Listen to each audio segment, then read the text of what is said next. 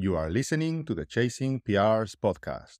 Today, we talk about how to calculate your training paces based on your current fitness levels, so you make the most out of your training and achieve your goals faster. Stay tuned.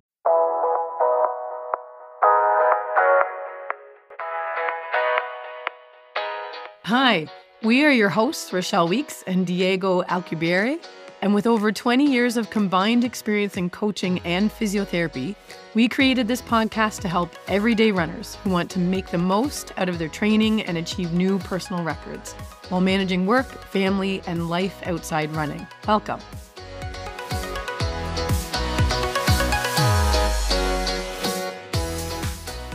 Hello, welcome to another episode of Chasing PRs. I am Diego. I'm Rochelle. And we have a very, I think I say this all the time. We have a very interesting episode, right? We like to think all our episodes are interesting. Yeah. But we're going to talk about running paces, how to calculate your running paces. I really like this episode because I think it's going to be a very actionable one.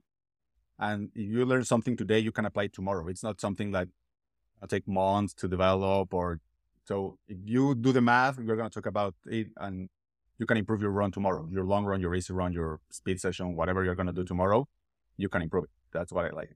And it gives people some answers because I think people are often like, what should I be doing this run at pace-wise? And how fast should I do this? And it can be you're on the run and you're confused, wondering if you're doing the right pace. So it'll give people some answers to questions. Yeah, and sometimes you also get different answers, right? Yes. Especially for the long run, it's a place where we're going to spend more time today talking about the long run. Because you can find a lot of different answers, but we're going to try to simplify it and just bring everything together. Yeah. Before we started, we want to talk a little quickly about our CHIO run. What is this CHIO run? Okay. Me and Rochelle have kids, we already know it. And we've used CHIO services to save our kids' lives. Yeah. So I feel like more than the average family in Ottawa, we've both been there quite a bit between our daughters. Yeah, my daughter spent like one time 2 weeks there. Yeah. We lived in CHIO for 2 weeks. Yeah. And so we are super grateful for what they do. And we always want to support them. And that's the goal of the 10,000 run challenge. Mm-hmm. The idea is to raise awareness about what the amazing job they do there. And also to raise funds to their neurology department that, curiously enough, it's the one that we both use. So they can continue to help more kids. So why it's called the 10,000 kilometer challenge? Because we want to run 10,000 kilometers as a community. If you register, you're going to upload your everyday runs from during March. And as a community, just come together and it's going to be awesome to run. Yeah. Just to give you an idea, if you cross Canada from St. John's in Newfoundland to Vancouver Island, it's 8,000. Oh, so we're going to do more than. A little more than crossing Canada running. That's great. And the other one is to raise $10,000 for CHIO. So I think it's really. Yeah. If we get a few hundred people, it's not going to be that hard. So if you're listening to this and you want support, it's completely free to register. And we will probably have some interesting giveaways and stuff like that for people to register. Sure. Perfect. Now let's talk. And the website to register is chasingprs.run/CHIO. CHEO. Perfect.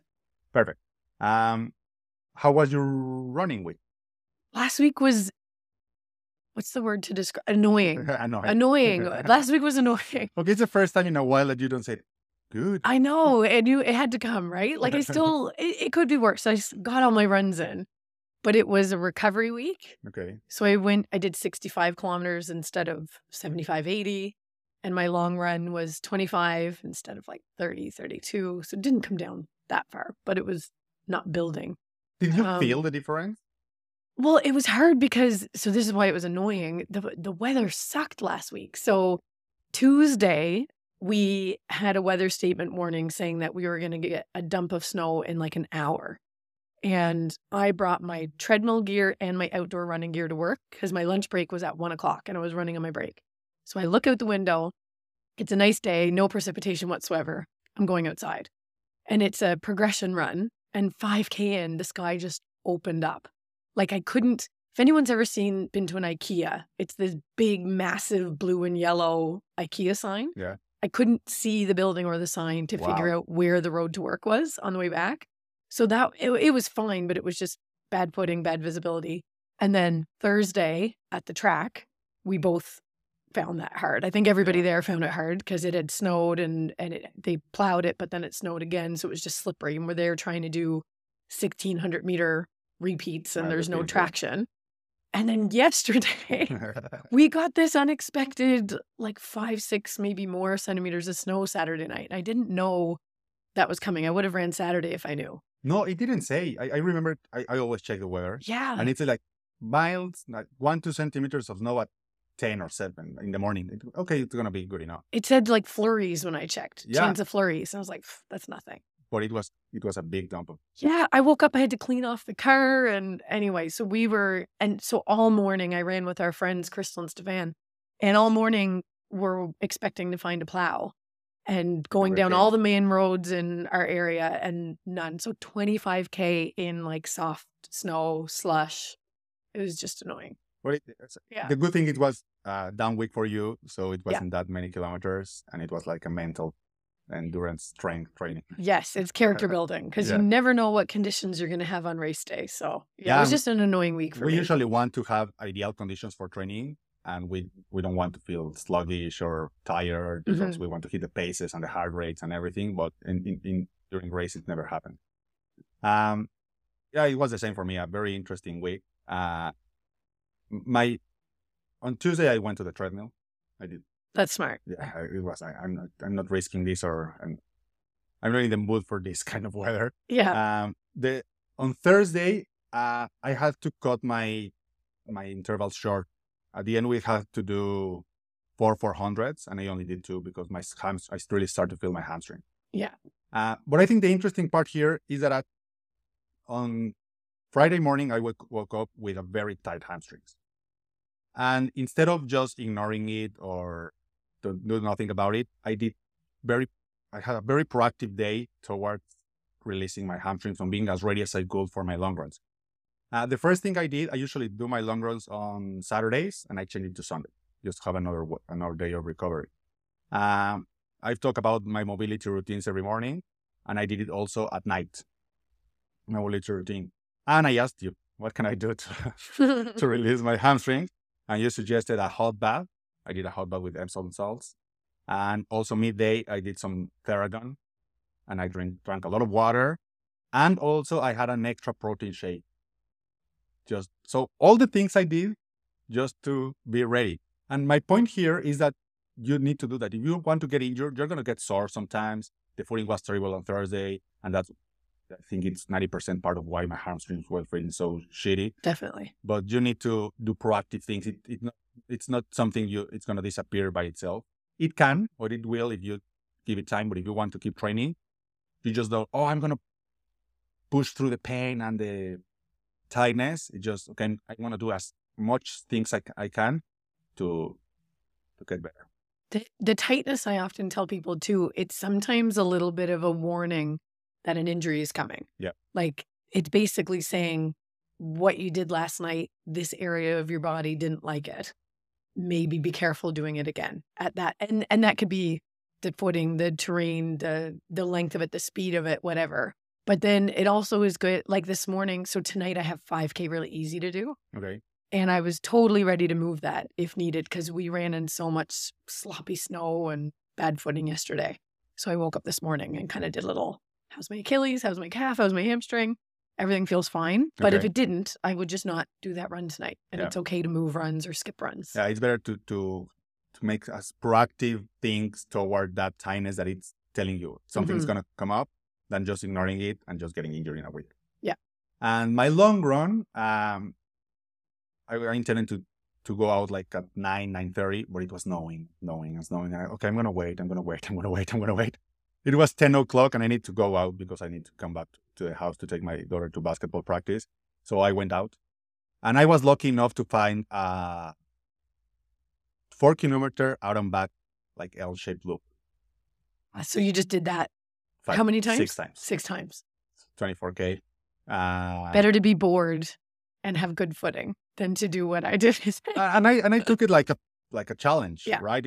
I don't like to do 6 times 4-kilometer loop, but it was like a mental challenge. It snowed all the time. Also, I found that as it's here in Ottawa, if you stick to bus routes, they are the best plowed. Yeah, that makes sense. The city prioritizes the Bus. public transportation. Exactly. Yeah. So I don't care. I run on the streets and I just wave to people, to cars, like, hey, thank you. Go, give me a little space.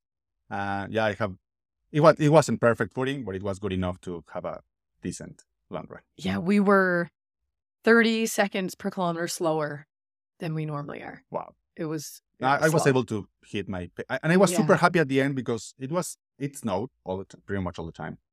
Then the footing wasn't great, and I was wearing 2 jackets, mittens, trail shoes, heavy trail shoes, Gore-Tex, and I was able to hit my paces. So I'm really looking forward to spring when we have clear roads and I can run in super shoes. It's going to feel fantastic. We're going to feel so fast. Yeah. All this slogging through gross terrain and snow is going to be worth it. Yeah. So I think those are 2 interesting stories about our week, and you can learn from them.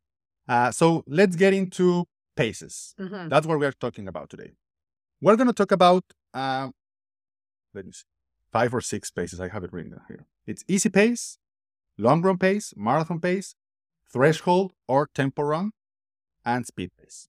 Those are the paces that you should be aiming to hit, not every week maybe, but every 2 weeks.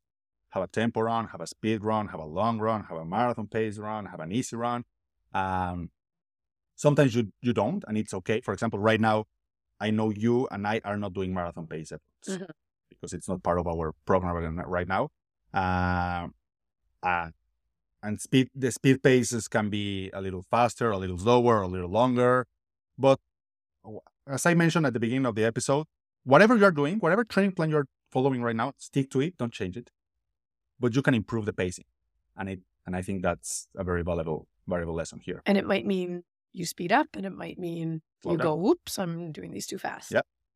But at the end, I think your training is going to improve because everything we're going to talk about right now, it's based on your current fitness, that it's super, super important. We're going to talk about it.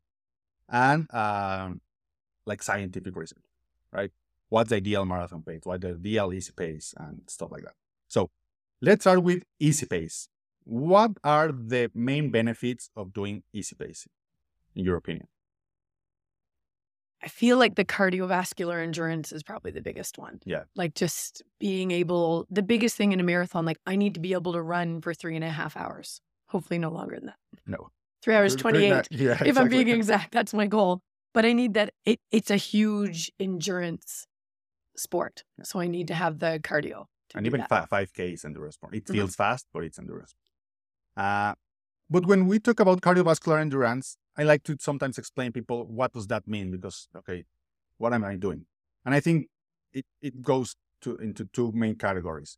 The capillarity of your vessels, and your blood flow. So you get more blood to your muscles with oxygen and carbs, so they can convert that into energy. So the more you run at that easy pace, your muscles and your blood flow, it's going to be more efficient to deliver the oxygen and nutrients you need to run. Mm-hmm. When you start to run a little faster than that, you still do that, but not as efficiently as in an easy run. We're going to talk really quick about the easy run. Why? Because we have an episode like 3-4 weeks ago called Why Slow Running Can Make You a Faster Runner. And we talk about easy running like for an hour. Yeah, we dove right into this topic. Yeah. So if you want to learn more about easy running, I would really recommend you to check that episode. But there are 3 very easy ways to know if you are running easy run. The first one and the most common one is the TEC test. Talk test. Test or something. I didn't know what I say. Talk test. What's a talk test? So this is a tricky one because it seems simple. Like you should just be able to talk while you're running. Yeah.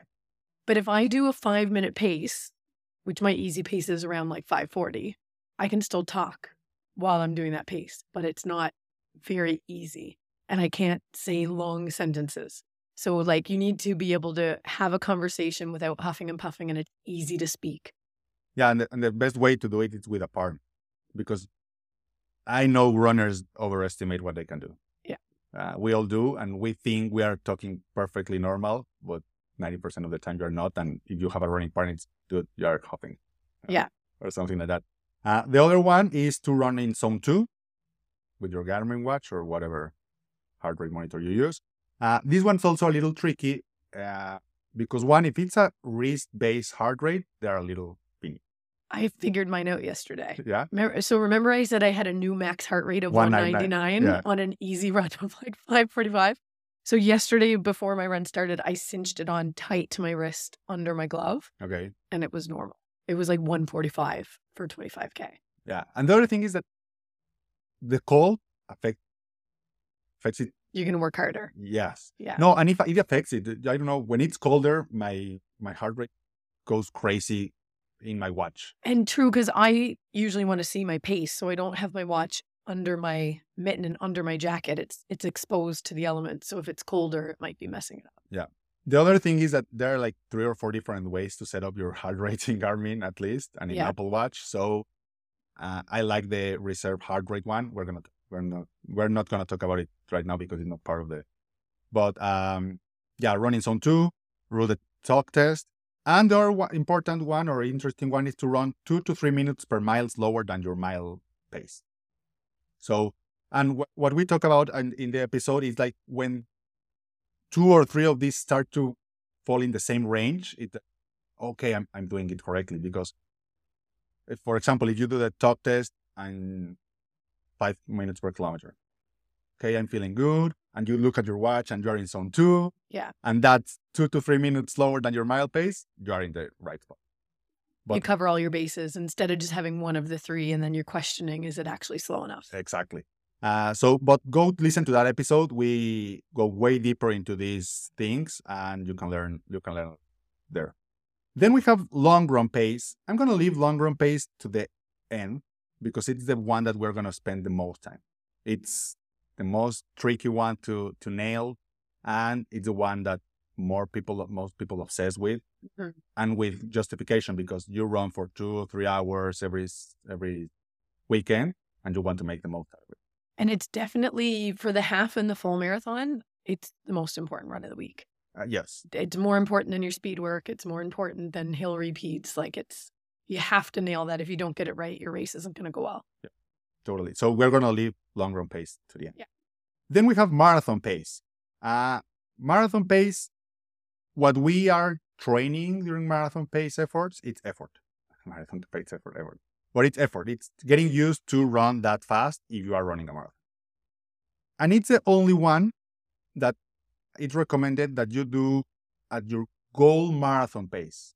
What I mean, all the other ones, the long run pace, the threshold pace, the speed pace we're going to talk about in a few seconds, are based on your current fitness levels. And I think that's super, super important to nail, because I see people, okay, I'm going to do my threshold pace, for example, at my half marathon pace that I did a year ago or 4 months ago. It's not your current fitness. You're probably running or too fast or too slow. But marathon pace, the goal is to get used to what you want to run in your marathon.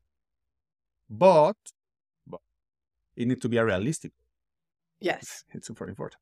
Because if you are used to running a 5-hour marathon and somehow you say, I want to run a 3-hour marathon and I'm going to do my marathon pace efforts at that, you're going to get injured, or you're not going to be able to do it, and you're going to get disappointed. So it's your goal, but within reason. Yeah, a realistic goal. A realistic goal. The best way to do a realistic goal is with a 6-minute test, but we're going to talk about the 6-minute test in a second. Then we have threshold pace that a lot of coaches and people and in the media, you can also, they're also called templates. I think this one is one of the easiest ones to recommend. But what we're training during threshold pace. So your half marathon pace, you're getting your lactic. Your lactic. Yes. Lactic acid. Just the ability of your muscles to remove lactate from your muscles, and getting used to running with lactate in your. Yeah. And if anyone's not sure what that is, you've probably, if you've done any speed work, you feel it. Like you're just on fire. Your legs are burning, and it is that acidity, and working on the threshold pace improves your body's ability to flush that out, and then you don't get that as quickly.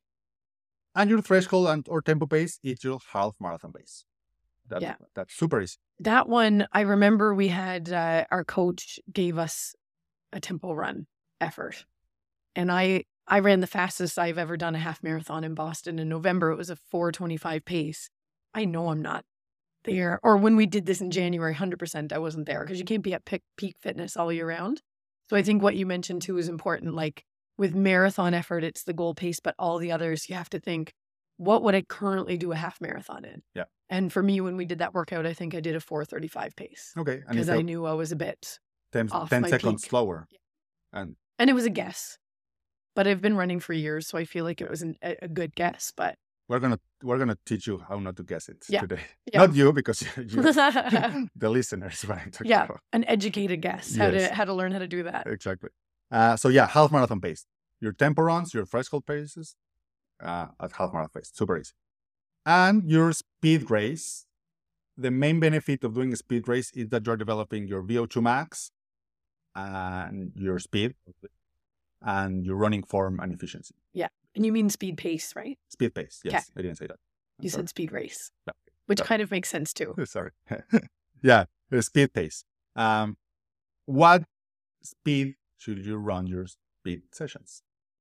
Doing the 6-minute time test, time test, whatever you want. I've mentioned this test a few times already, so I'm going to explain what it is. And it's super easy. It's based on two different ideas that I know why a 6-minute test.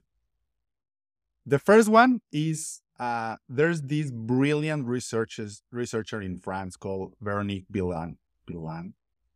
You know, I always trash names.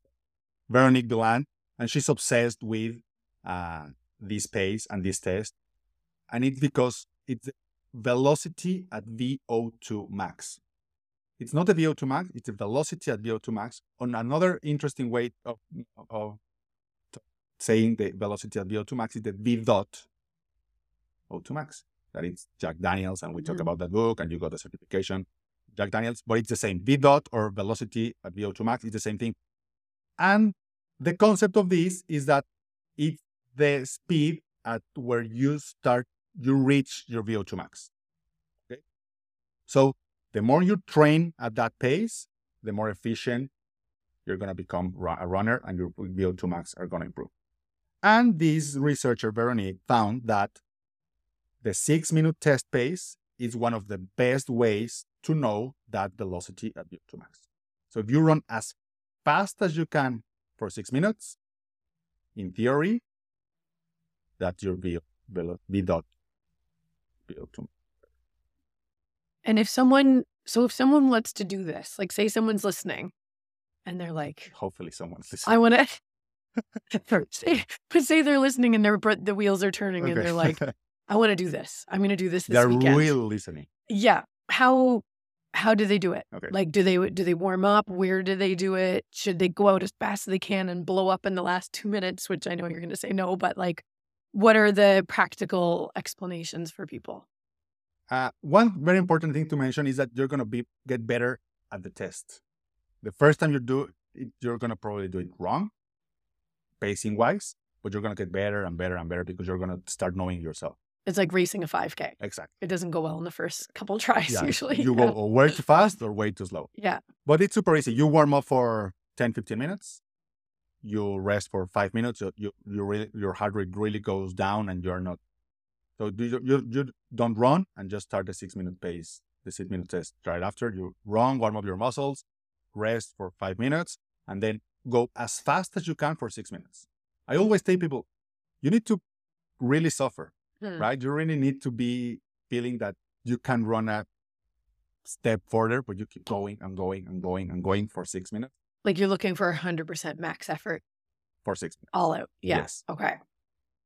You need to learn to pace yourself because you start running at way faster.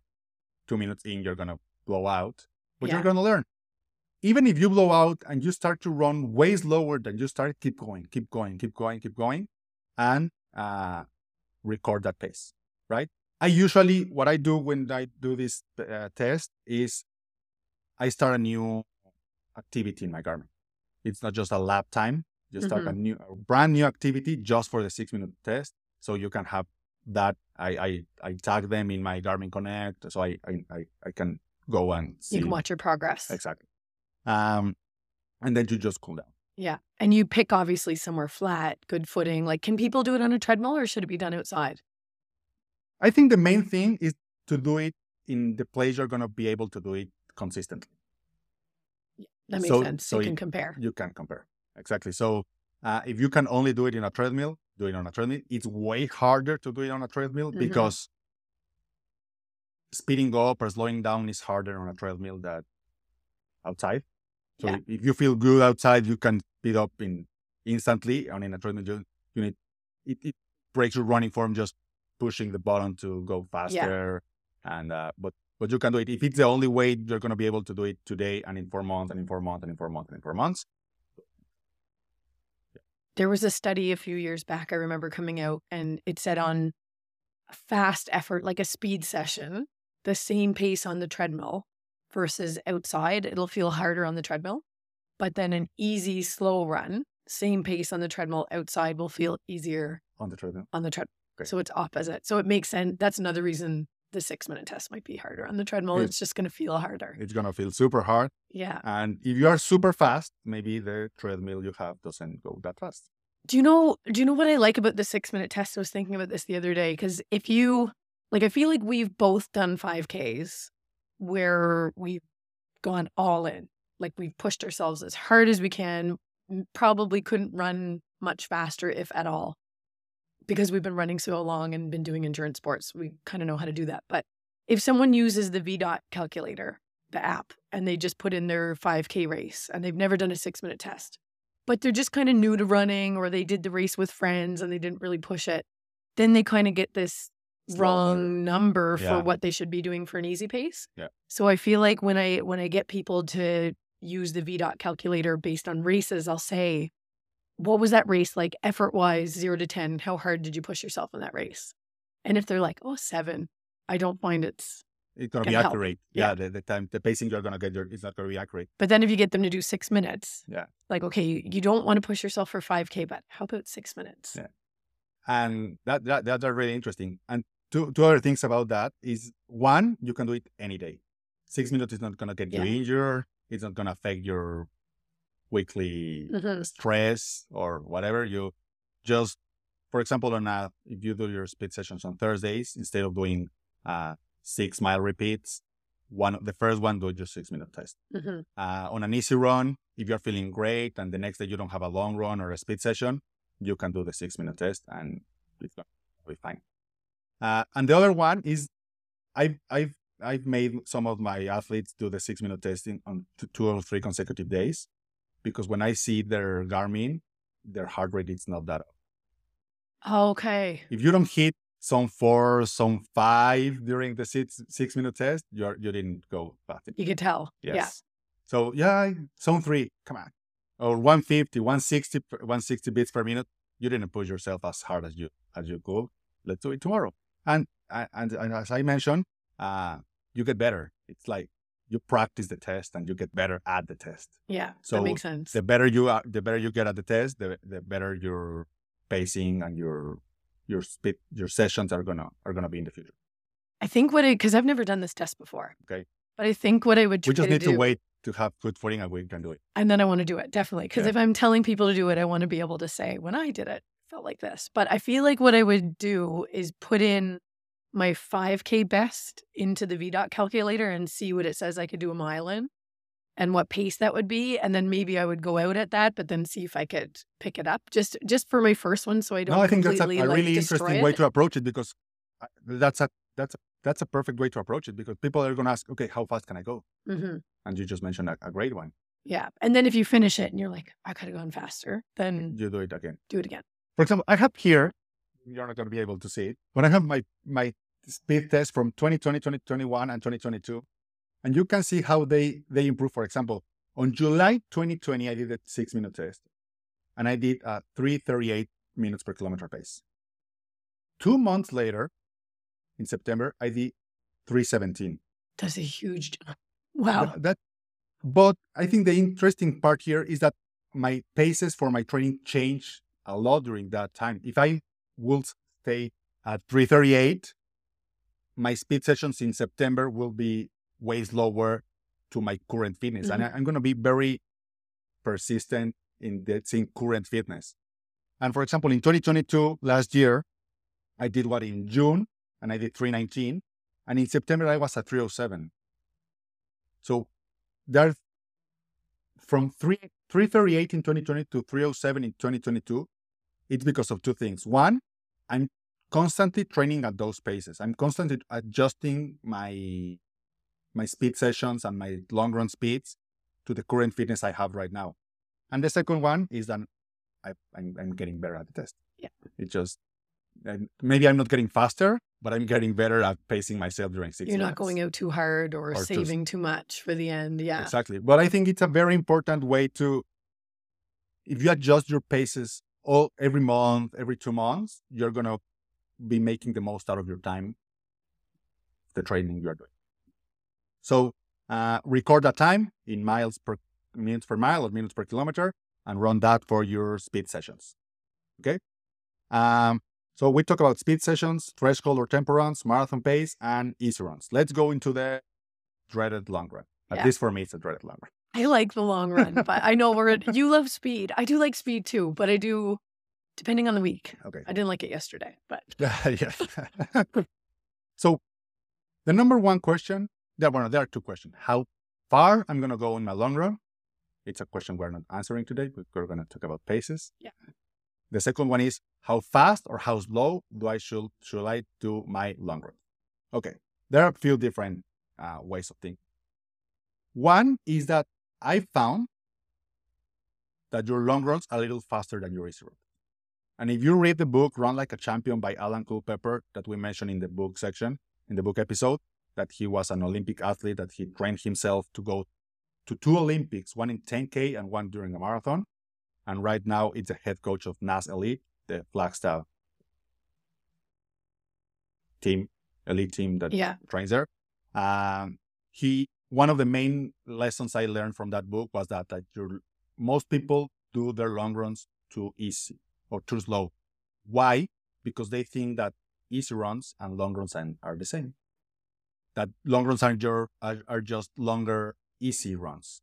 And no, the easy runs are for recovery, and long runs are long runs to get your body used to working harder, to time on your feet, all the benefits of doing a long run. So they're usually a little faster than your easy pace. Now, if you go out and research what's the ideal pace for a long run, you're gonna find 3 main ways of doing it. 1 with your 5K pace, 2 with your 10K pace, and 3 with your marathon pace. What I like to do, and it's the exercise we're going to do right now, is to do all the math of this and see where the times intersect. Because you're going to get way different times. Because if you're a good 5K runner and you're a terrible marathon runner, maybe your times for example, for the 5K can be faster. Mm-hmm. Or it could go the other way, right? I'm not a fast runner, but I'm a great marathon runner. I love to pace myself. So if you do the 3 of them, we're going to get like a sweet spot number. And you take the average of the 3, would you say, or would you take whatever one's the quickest? You're going to see that we're going to find a very sweet spot. The sweet spot. Okay. The other important thing is that it's your 5K, your 10K, or your marathon pace for your current fitness. Okay. It's not that, my fastest 5K was 16 minutes 5 years ago. It doesn't matter right now. Or I did my marathon in October. It doesn't matter right now. How can you know that? You do the 6-minute test. You go to the B.dot calculator. You just download that for free on the App Store, on the Google Play Store, and you put your 6-minute your time, and it's going to give you a prediction of the 5K, 10K, and marathon pace you can do that time. At that I'm time. gonna add in on our Facebook and Instagram, Chasing Pierre's podcast, just the VDOT calculator, like a link to it. So people, if they can't find it, they can just go on there and look. Perfect. Yeah. Because Yes. I find since I've downloaded, I use it all the time. Yeah. And have you felt that your training has improved? Yeah. And I've shown it to patients of mine where I'm like, I think I'm telling them they're doing their easy runs too fast. Okay. And then we'll plug in like a 5K race or a 10K race and see the training times. And they're usually a little bit quicker than the suggested Okay. range in the people that I'm suspecting are going too fast. And I think it makes sense because they're injured. Yeah. That's why. Yeah. That's why they're. It's usually why they're in with me. Exactly. Yeah. So it makes sense that they're running way faster. Yeah. Someone that is running their pace is not gonna see you that injured. Okay. So you get that 5. Oh, but if you ran a 5K last week, use that time. Mhm. Right? If you ran a 10K 2 weeks ago or a marathon 3 weeks ago, you can use that time. So, but now you have these times, right? Your 5K, your 10K, and your marathon. For your 5K, you need the research say, and a lot of articles say online that your easy run or your long run pace, should be between 55 and 75% slower than your 5K pace, 80 to 75% slower than your 10K pace, and between 10 and 20% slower than your marathon pace. Okay? So I'm going to give you an example. If you want to have a pen, you can do it. I haven't done a 6-minute test this winter because the footing is not great and I don't want to get injured. But I reckon that I can do it in 3:17. Okay, 3 minutes and 17 seconds per kilometer. That's going to be my pace for a 6-minute test right now. So that translates into a 17:47 5K, 37 minutes 10K, and a 2 hour and 53 minutes marathon. With those numbers, I go and calculate this percentage. So for the 5K, it's between 55 and 75%. If I do the 55 to 75%, it says that I need to run between 4:46 per kilometer, my long runs, and 6:28. I hate that number. 6:28. I think it's way too slow. 4:46 and 6:28. That's a huge That's a huge range. difference. And I think that's where if you Google right now, at least here in Canada, long run marathon pace, the first result that it's going to show up is that one, between 55 and 75%. And that's where people start. Not helpful at all. No. To have such a big variety. You go crazy, right? Yeah. That I'm running too slow, that I'm running too fast. But let's have those numbers in our minds. 4:46 and 6:28. Okay. You want a pen? Yeah. Okay. Then 10K. 10K, it needs to be between 80 and 75% of your 10K pace. If I do the math, taking into consideration my 3:17 pace of the 6-minute pace, it's going to be between 4:29 and 4:56. It starts to get a little much more narrow and closer. And if you go and do the marathon pace, it's going to be between 4:33 and 5:07. So we have a lot of numbers here. Mm-hmm. Okay. To have some reference, my easy pace right now with my current fitness, it's around 5:10. It's when I think I can run for days. I can talk. I'm in zone 2. It's 3 minutes slower than my mile pace. So everything clicks.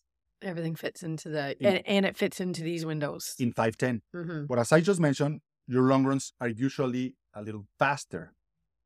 And if you see all of these numbers, the only one that goes outside of that 5:10 or slower than that 5:10, it's a 6:28 that I think it's way wrong. 55% of your 5K, it's way too slow. But we start to get 3 very interesting numbers. 4:46 for the 5K, 4:33 if I take into consideration my marathon pace, and 4:56 for my 10K. Mm-hmm. So if I read all these numbers, what's the number do you think will be an ideal long run pace? Long run? probably just under 5, like 4:55, 4:50. 4:50. Yes, Yeah. that's the number I came up. 4:50, and that's the number I'm running my long.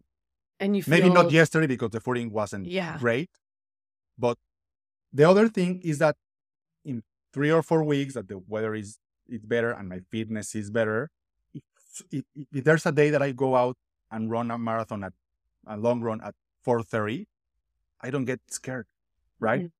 Because there are two numbers. For example, if I take into consideration 10 to 20% of marathon pace, it says 4:33. So if I go in 4 weeks that I'm fitter, that I'm training better, and I run at 4:30, I don't get scared. And also the 10K says 4:29. So I think that's very important. There are going to days that your long runs are going to suck. Mhm. And there are going to days that your lungs are going to be amazing. But if you have a range written and you can see it every day, well, not every day, but every time you're going for a long run, okay, these are my ranges. You feel very confident. Okay, I'm 4:40, for example, today, or 4:50. Okay, that's the pace I have in me right now. And it's the one that falls into this research for long. Yeah. And you can talk and you look down and it's zone 2, heart rate is good. Everything is kind of fitting in where it should be. Maybe sometimes, and I found it when runners are not used to running zone 2, their zone 2 is too slow. People get desperate. Mhm. Oh, no, I can run in zone 2 because I'm running at 10 minutes per mile, 12 minutes per mile. When I'm pretty much walking.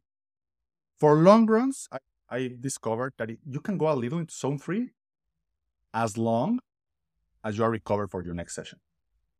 So if I see my watch and for example, my zone 2 ends at 146 beats per minute. If I run my long runs at 150, 151, that it's zone 3, I know I can recover for next time. Mhm. So it's the lower part of zone 3 within those ranges that we just mentioned. And so I hope easy pace, just listen to the episode. I think it's the best way. Marathon pace, it's what you want to achieve within reason. Threshold pace, half marathon pace for your current fitness. And speed sessions, the 6-minute test pace. 6-minute test sounds like it. Unless you have a recent race under your belt, it's important. Yeah. Once the footing is good. If you have an indoor track or something like that, or you live in Florida, you can right now. Yeah. For us, right now, it's not feasible. We need another month at least. Yeah. And the long run, it's the most complicated one, but I hope we did a good job explaining it and trying to demystify this pace. How fast should it be? And I think the fun part, or for me, the interesting part at least, is when I see a 5K relation and a 10K relation and a marathon relation for the pace, and it falls into what I'm running right now, it feels awesome. It feels like I'm making the most out of my training right now. And you know that you've done the math right. Yes. Which is the whole point of the episode. So, yeah, that's it. If you have any questions about it, we have the Facebook group, the podcast, the Instagram, or the website. We have a contact form there. Yeah, I don't think we can say anymore. Do you have any? No, I think you did a good job. Okay. I like it. Yeah. I feel like you took a very sciencey, kind of overwhelming topic and simplified it in a good way. And you can always go complicated, but I think 90% of the time it's not worth it to complicate things. Maybe if you want to qualify for something, or are you aiming to winning a race, you can not complicate, but make it more specific, nailing specifically your paces for everything. But this will give our everyday runners, that is the goal of the podcast, a good starting plan. Not even a starting plan. It's the one I use all the time, and I use with all my runners, and I haven't changed it in. And I think if there's anyone out there who's just really keen to learn more, the Jack Daniels book is probably the best option, the best one to get. Yeah. That'll discuss everything you just went through. Yeah. The only thing that I didn't find in the Jack Daniels book is the long run pace. True. Yeah. It mentions all the on the marathon pace, threshold, speed session. Even in that book, the speed part, he breaks it into two parts: the interval and repetitions. Yes. And repetitions are way faster. But I think with speed sessions at 6-minute pace, you're good to go. You're improving your VO2 max or your velocity at VO2 max, and you're going to see great improvements for sure. Cool. Yeah, it's good. Awesome. I want to do some math. Let's go to the runner of the week.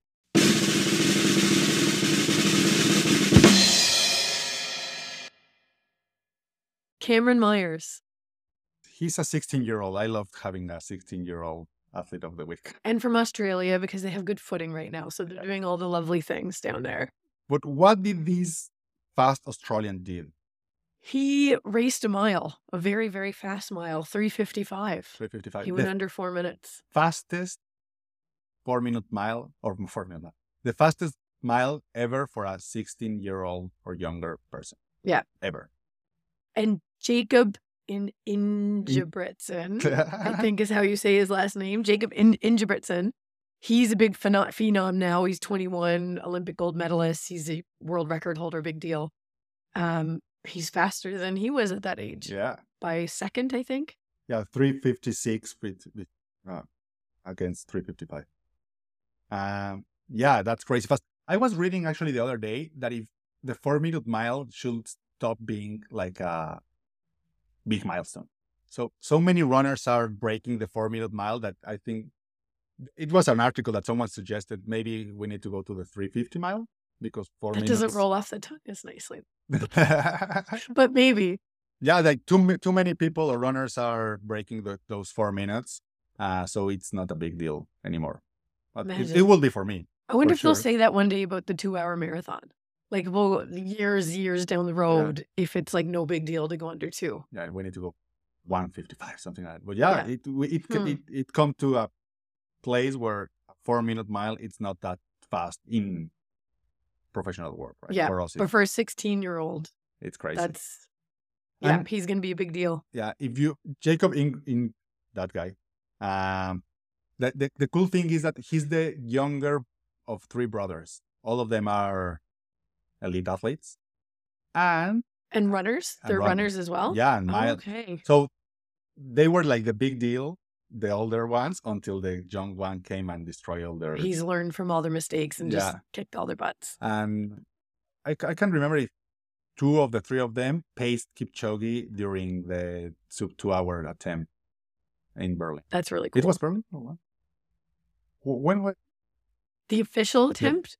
Berlin. Berlin? Yeah. Last year? Yep. Yeah. He was in Berlin. He likes Berlin. I feel like that must be your not the official one. The not unofficial the official one. Oh, unofficial. I can't remember. Austria, I think. Yeah. Okay. Well, the Ingebrigtsen brothers were part of the pacing group there. You can see them run. Yeah. Super fast. That's our athlete of the week, Cameron Myers. And chasing sprints, we both read this quote during the week. And if you follow the Boston Marathon social media, you read it. And it's from Eliud Kipchoge that said, if the stomach can take it in training, the stomach can take it in a race.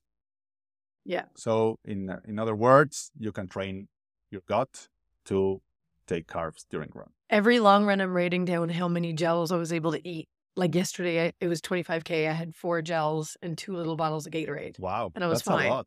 Yeah. So I'm going to see, like, that was only 25K. Okay. So then when I do 30, 32, can I get another gel in there? I'm just going to see, like, where's my stomach's limit? Yeah. Felt fine yesterday. And I'm going to figure that out in practice, not on race day. That's a very interesting one. Yeah. Yeah. The other thing maybe interesting to test is during a tempo or something like that, taking those gels faster. Yes. Yeah. So Crystal mentioned that yesterday. She was like, but how is your stomach going to handle when you're going like almost a minute quicker? Yeah. So we might actually do a 30K long run at goal marathon pace. Okay. And then that'll be my chance to try to see how my stomach handles. Yeah, because even opening the gels 1 minute faster, it's way more complicated. Yeah. Yeah, definitly. So that'll be a good chance to practice. But it's very interesting. 4 gels and 2 bottles of Gatorade, that's a lot of carbs, and it's awesome that you're being able to. Yeah, and I feel good today. no issues. It probably helped with recovery too. Yeah. And what's the second chasing sprint? Courtney Dauwalter, she's got to be mentioned today because she just did the Trans Gran Canaria. That's a mouthful of a race, right? I might have got that very wrong. It was a 128-kilometer ultra. She was the first place female in 14 hours and 40 minutes and 39 seconds. It was a 6:53 pace with over 7,000 meters of elevation. I found that very interesting because usually the elevation is in feet. And if you see 7,000 feet, that's a lot, but it's 2,000 meters something. 7,000 meters of elevation? That's and crazy. She was under a 7-minute per kilometer pace for it. And that's another one. It's not 6:53 per mile. Well, that's faster. 6:53 per kilometer. Yeah. It's crazy fast. And she won by 2 hours. The next female, who's Canadian, it's Jasmine or Jasmine. I might be messing up that first name. Jasmine, maybe, Lowther. She was second. She's Canadian. 2 hours back. Courtney's she's the Kipchoge of the female ultra. Well, really, she's won all out runs. She's beat men in ultra runs. She's better. If we compare Kipchoge accomplishments versus her accomplishments, she's better if you compare them to other runners. Yeah, I think you're right. She's way out of her league there. And it's super funny because if you look at her, you never imagine that she's an ultra runner. She wears basketball shorts, baggy t-shirts. I love her style. Yeah, you never imagine she's a you see her at the start line and it's like, I'm gonna beat her. Right? Yeah. Anyone that doesn't know her, who's obviously. They're living under rocks if they're in the race and they don't work. But she's crazy, and I love seeing those crazy times. And she was 6th overall, I think. Yeah. She beats most of the men usually. Yeah. Sometimes all of them. All of them. Yeah, she became first overall for a female. It's crazy. Yeah. So there's your episode this week. Thanks as always for listening. Remember to be part of the 10,000 kilometer challenge. It's going to be fun. It starts one day after this episode. No, 1 day before this episode's air or officially goes online. And please support us. No, it's not supporting us. Support the hospital. Be part of an amazing experience. Be part of an amazing achievement of running 10,000 kilometers as a group and raising $10,000. And see you next week. All the money is going to Gio. So 101%. And make sure you post on our social media if you do the 6-minute test. Tell us how it goes. Yeah, that will be awesome. As soon as we do ours, we're going to share the results. Maybe we'll get some video footage. Hopefully no one's throwing up at the end. That will show people how to do it. It's 100%. Yeah. Cool. See you next week. Thank you for listening to this episode. If you love it, give it a share. Please consider subscribing to the show and leaving a rating and review on iTunes or Spotify. And visit chasingprs.run for all the latest episodes, get our free newsletter, and all the cool running stuff we have there. Thanks for joining.